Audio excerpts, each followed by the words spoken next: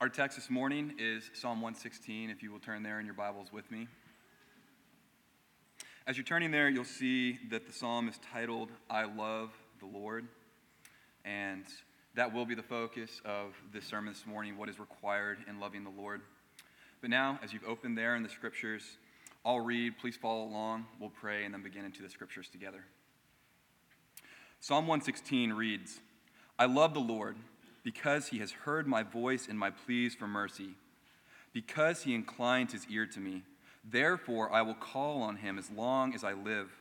The snares of death encompassed me. The pangs of Sheol laid hold of me. I suffered distress and anguish. Then I called on the name of the Lord.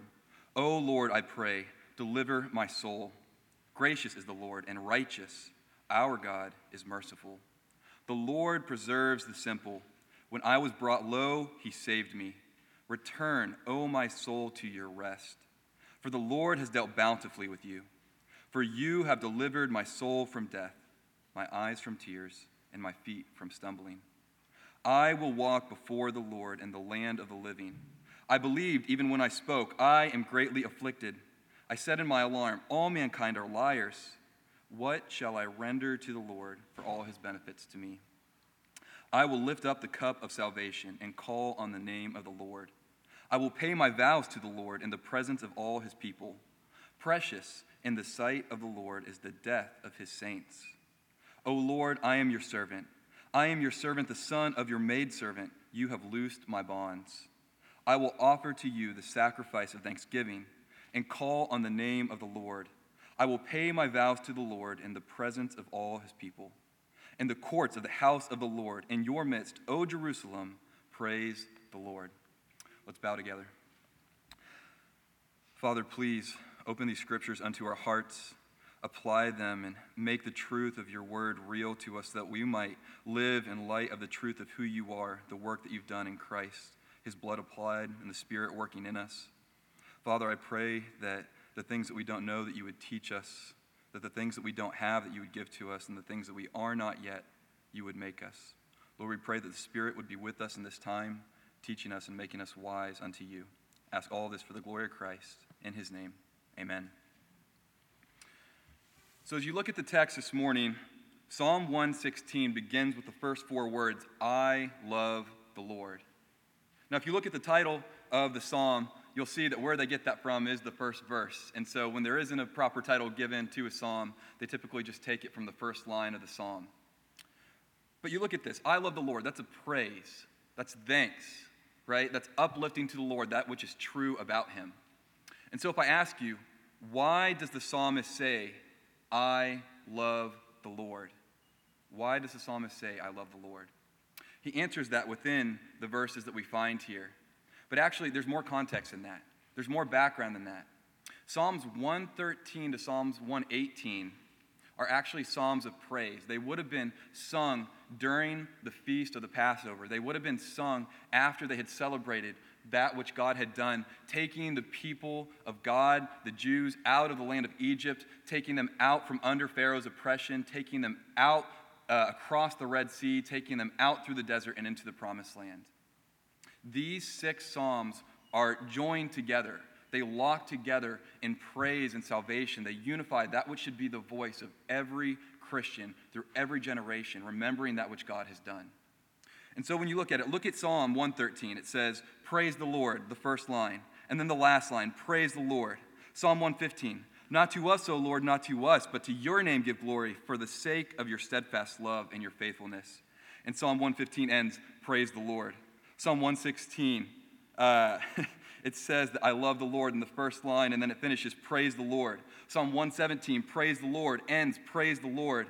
And then Psalm 118, that famous psalm that says, oh, give thanks to the Lord, for he is good, for his steadfast love endures forever. Do you see the praise being lifted up in these psalms?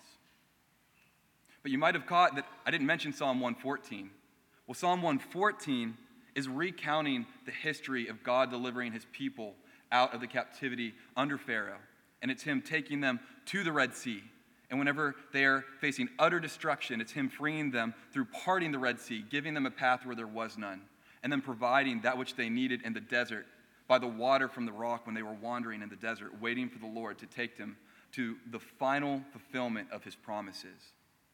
And so that is the context of Psalm 116. And knowing that will help you see why the psalmist says, I love the Lord. Now, whenever you think about your individual application, when you start thinking, what does this psalm have to do with me? We'll unpack that as we go through. But you see, all men need to love the Lord. All men need to love the Lord. Whether they are able is a different question, but all men need to love the Lord. So what is required for all men to love the Lord? At least three things. More than that, but at least three things. To love the Lord, first, God must love that man. For a man to love the Lord, God must love that man.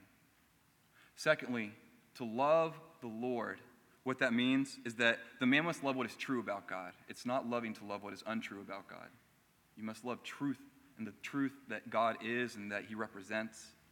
And then lastly, a man must confess his love to the Lord, about the Lord, before others, but specifically to the Lord. So as we look at that first point, God must first love a man for a man to love the Lord. This requires that a man understands his need of the Lord. And his need isn't partial. His need is total. If you went to Isaiah 53, it would say, all we like sheep have gone astray. Every one of us has turned to our own way. And then if you went to Romans chapter 4, it would say, no one is righteous. No, not one. No one does good. These are statements that say every man has the same need, the total need, the whole need of that which only God can provide. And if you want to see that need drawn out in this psalm, look at verse 1 and verse 2. At the end of verse 1, it says, my voice and my pleas for mercy. The psalmist has a need. Look at verse 3 of Psalm 116.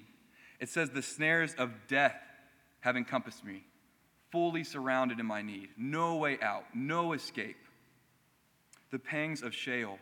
Sheol is the place of death, the place of utter destruction, the place of final resting when a man has met his end and he can do no more for himself in this life. It is a place of total need, a place where mercy is needed. And it goes on, I suffered anguish and distress. Have you come to points in your life where you've said there is nothing I can do for myself? I am at the mercy of the Lord.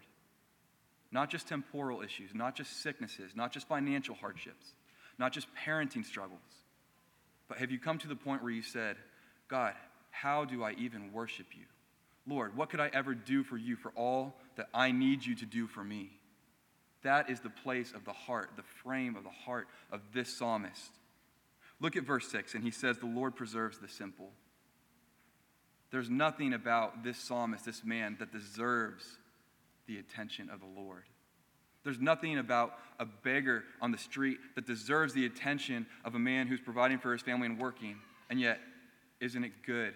Isn't it merciful? Isn't it gracious that someone stops and they give a meal to a man who needs it?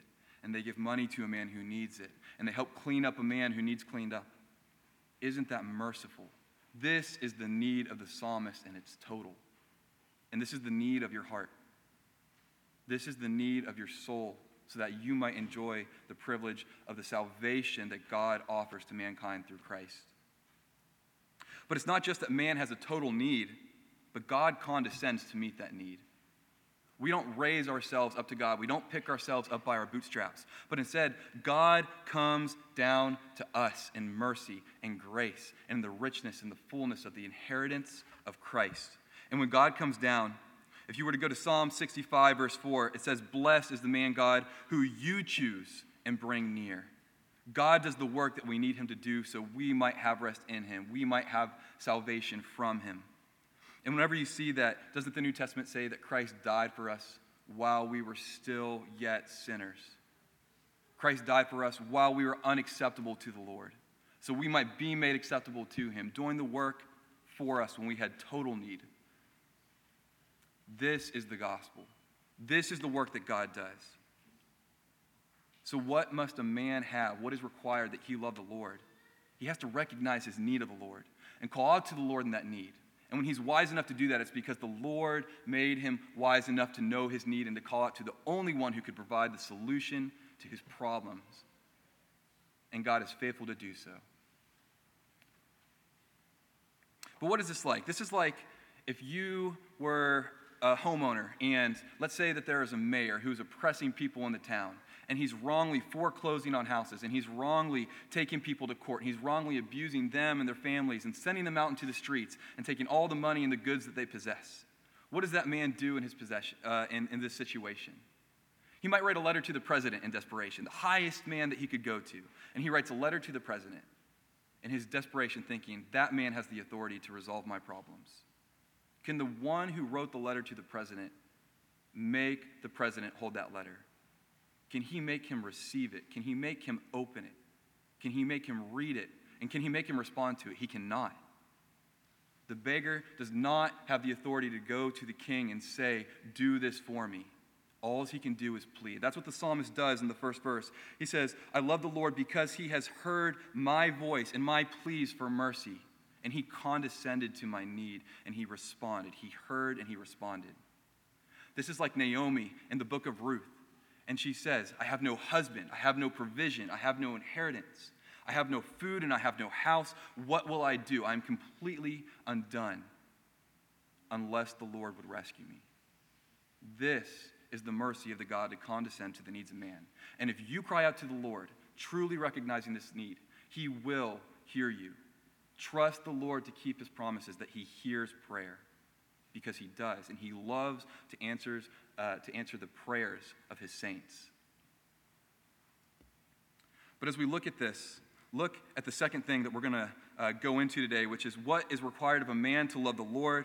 A man must love what is true about God. So we said the Lord condescends. That's true about God. We said that the Lord hears prayer. That's true about God. If you say, I love the Lord, but he doesn't always hear me, that's not true. But if you say, I love the Lord because he hears me, that's true, and that's worthy of praise. So think about this. If a man has an anniversary coming up, maybe he walks into a coffee shop, you start talking to him, and you say, how's it going? He says, it's my anniversary with my wife this week. And you ask the natural question, are you doing anything to celebrate? And he smiles, and he grins, and he looks at you, and he says, oh yeah. And you say, what? And he pulls 2 tickets out of his pocket, and he says, Monster Truck Rally, right? And so you might, generously ask, well, does your wife like monster trucks? And he says, no, but I think she might. You know where that's going, right? It's not a demonstration that he knows, and therefore, based on what he knows, loves his wife as well as he could. But what about the man who meets his wife, and maybe they meet in a barn in the countryside, and that barn's going to get torn down, and he decides, in remembrance of knowing what his wife values, that he goes and gets that reclaimed wood and he builds something for her, a chair or a stool, and he says, I know that this time was important to you and it's important to me. It's a time when I knew something about someone that I love, and this is me pointing back to that. That is what it is to praise something true about God. Look at verse 5 in the psalm. It says, gracious is the Lord and righteous. Our God is merciful. We talked about the grace of God. He condescends. That's gracious. He does for us what we can't do for ourselves. We talked about the mercy of God, that he meets us in our need, that he gives to us when we can't require it of him. But what about righteousness?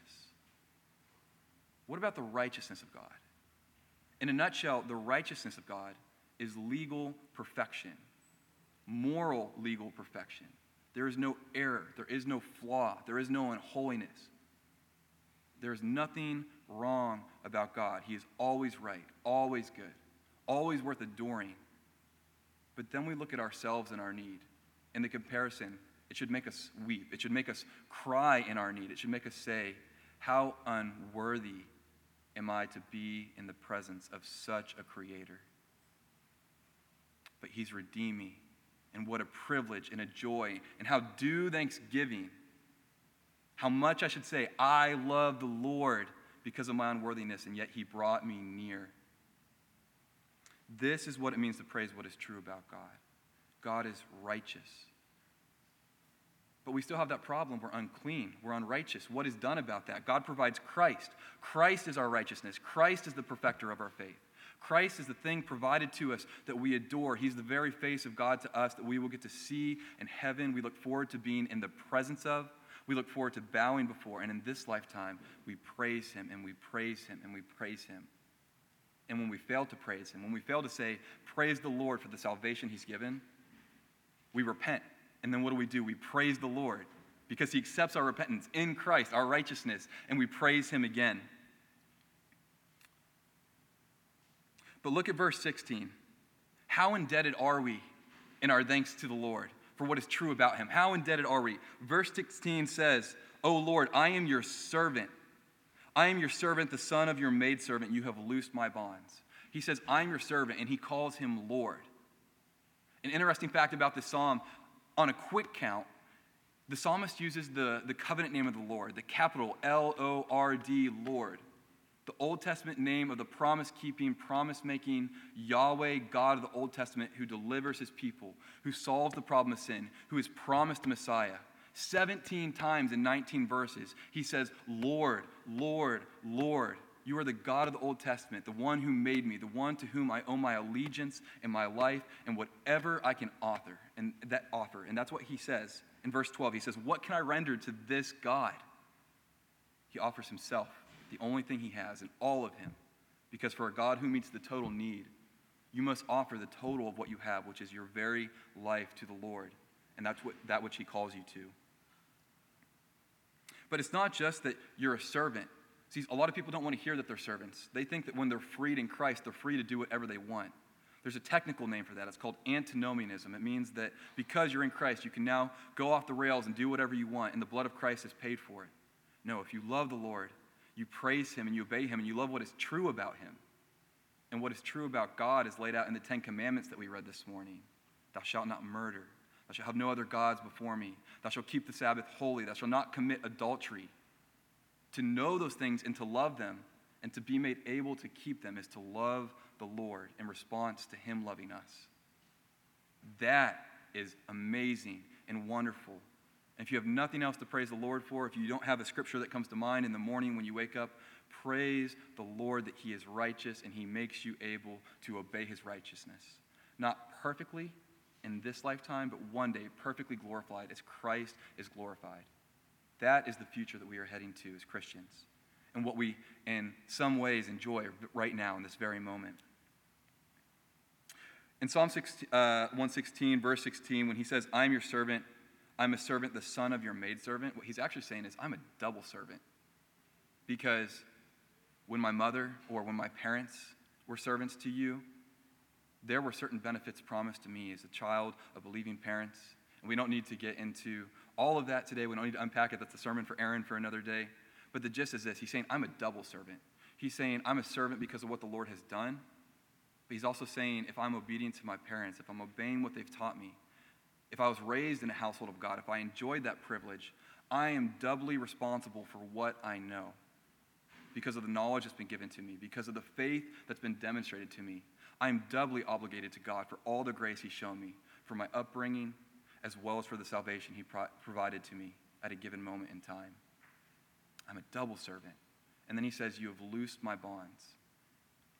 He's not loosed into nothingness. He's not loosed into doing whatever he wants. He's loosed into asking God, what would you have me do?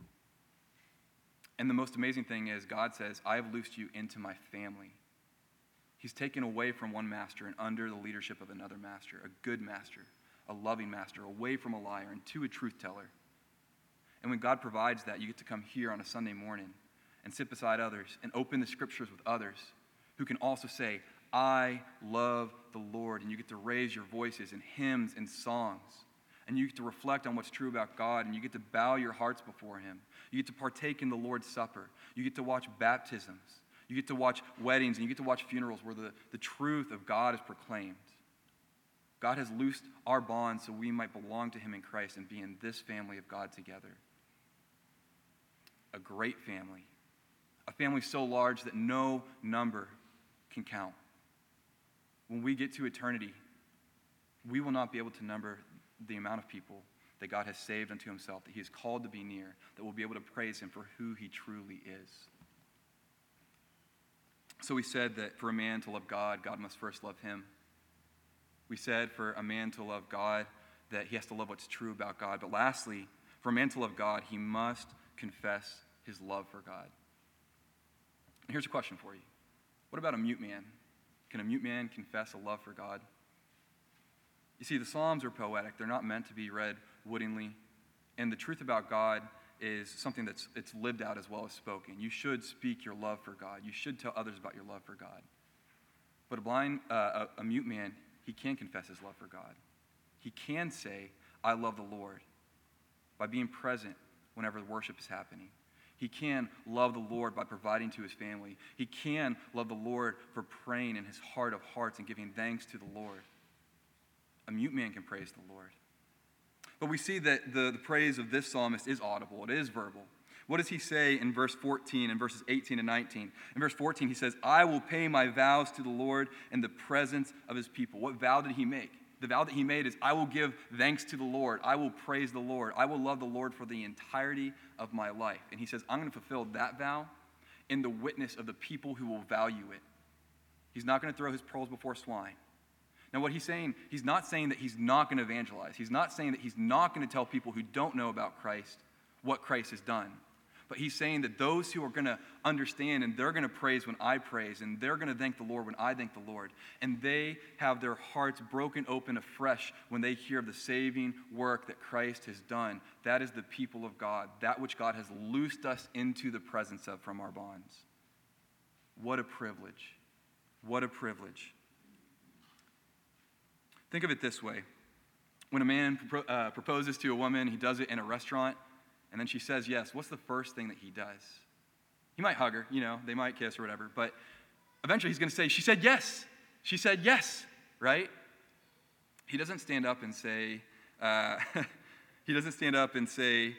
bought a wife. He doesn't stand up and say, I obligated her to me. He stands up and says, she said yes. She willingly agreed to this relationship. She willingly said yes. But he can't contain it. How wonderful that is. That should be the wellspring of your heart when you think about the gospel. God said yes. He actually chose me. He made a proposal to me that was irresistible, that I couldn't deny, that was so good, I can't believe he actually made it. Some people actually think the gospel is too good to be true. And what a shame that they don't accept it, that their heart's desire is not to say yes right away and to proclaim to the Lord, he chose me. And for him to say, you said yes. For eternity. That's amazing. And how long is this praise? How long is this benefit? In verse 2, he says, therefore I will call on him as long as I live. As long as I live. How long will a Christian live? On this earth, till he dies. It's a safe answer. But then for eternity. I will praise the Lord for as long as I live. I will love him for as long as I live. Begin to be in the habit of praising and thanking the Lord now for the love that he's shown you so you might love him. And in verse 9 it says, I will walk before the Lord in the land of the living. That's a Hebrew way of saying I'm going to live in holiness in light of what God has done. I'm going to put away the things of my old life, the dead man, the old man, the man I used to be. And I'm going to start praising the Lord. I'm going to start being generous because the Lord is generous. I'm going to start loving the Word of God because God has given it to me to love, and it's a reflection of who he truly is. I'm going to start making sacrifices for my family, and I'm going to start spending time with my children in patience, but correcting them and rebuking them so they might know the Lord. This is what it means to walk with the Lord in the land of the living. Just two more small notes.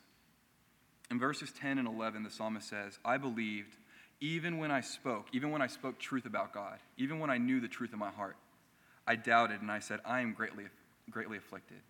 I'm so overwhelmed with my suffering. Can it really be true? Is what I thought was true about God still really true in the time of my trial? This is a caution for you to remember that trials will come and doubts will come in the Christian life. And we must return to the essential truths of what God has done. He has saved me. He has saved me. I'm sure that he has saved me.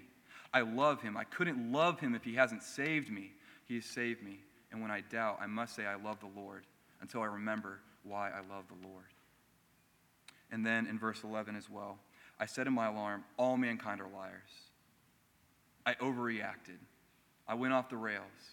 I was so fearful that the Lord wasn't going to provide that I did something rash. I did something unsensible. I did something that is against the scriptures.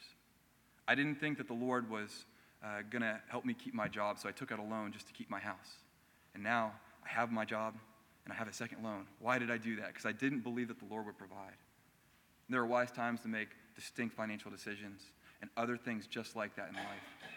But are you praying to the Lord and trusting in his provision and trusting that what he brings into your life as a challenge so you will remember your need of him is meant to sanctify you and remember why you love the Lord? And then lastly, in Psalm 116, verse 15, it says, "Precious in the sight of the Lord is the death of his saints." It was no small obstacle that the psalmist faced.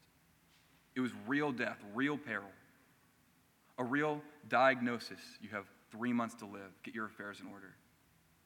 It was a real issue of your business is going under. What are you going to do? This is real heartache. It's the issue of your child is not walking with the Lord. They don't seem to have a faith of their own. What will you do? You can do nothing. It's as bad as it can get. But you can call it to the Lord and trust that he hears prayer and he'll answer prayer.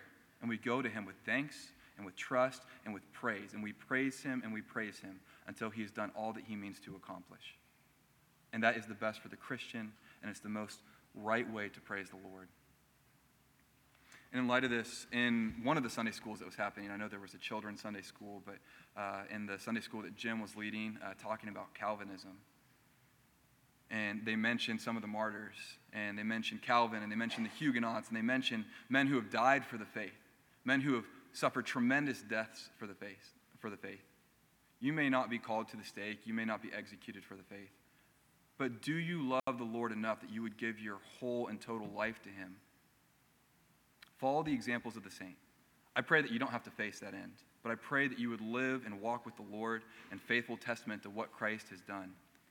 And I'm just going to read a couple lines here from Fox's Book of Martyrs in light of that. There were two gentlemen in 1555. One of their name was Dr. Ridley, and the other one's name was Hugh Latimer. And these were men of high-ranking status within the church. And the church had gone from being Protestant and proclaiming what was truly true about God, what was truth that God should be praised for, and the church had shifted back to Roman Catholicism. Queen Mary had taken over Bloody Mary. She was beginning to persecute the Christians of the time, challenging that which the Bible really teaches, trying to take salvation itself from the teaching of the Scriptures, trying to keep men from proclaiming truth so people might know Christ, their Savior. And this is what they say as they're bound and put on stacks of wood, and the fires are beginning to be lit.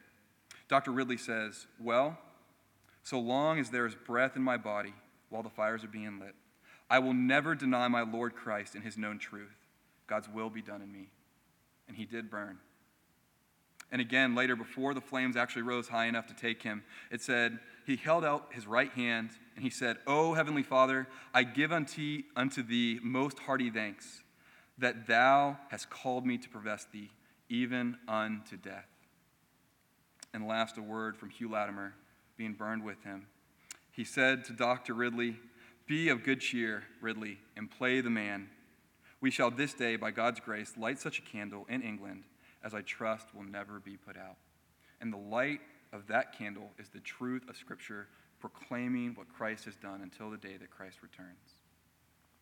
And the last way that we get to reflect on this truth of the salvation of Christ is by partaking in the Lord's Supper, where we reflect upon that which is provided to us by the blood of Christ applied by the Spirit, the body broken of Christ applied by the Spirit, so that we might enjoy these privileges and be reminded of them. Please pray with me. Almighty Father, we thank you for Christ and the sweetness which he is, that you have provided to us. You came to us, you took on flesh. Lord, the second person of the Trinity, how wonderful he is, and how wonderful the Trinity's plan of salvation, that we would get to enjoy you forever. Lord, thank you for doing that which we could not do for ourselves. Lord, I pray your name would be praised, not just today, but for the rest of the week, until we meet again in Bible studies and in the opening of Scriptures. And on the next Lord's Day, we'll repraise your name all again, together, loosed into the freedom of your family. Thank you, Lord, for your grace and mercy and righteousness. In Christ's name, amen.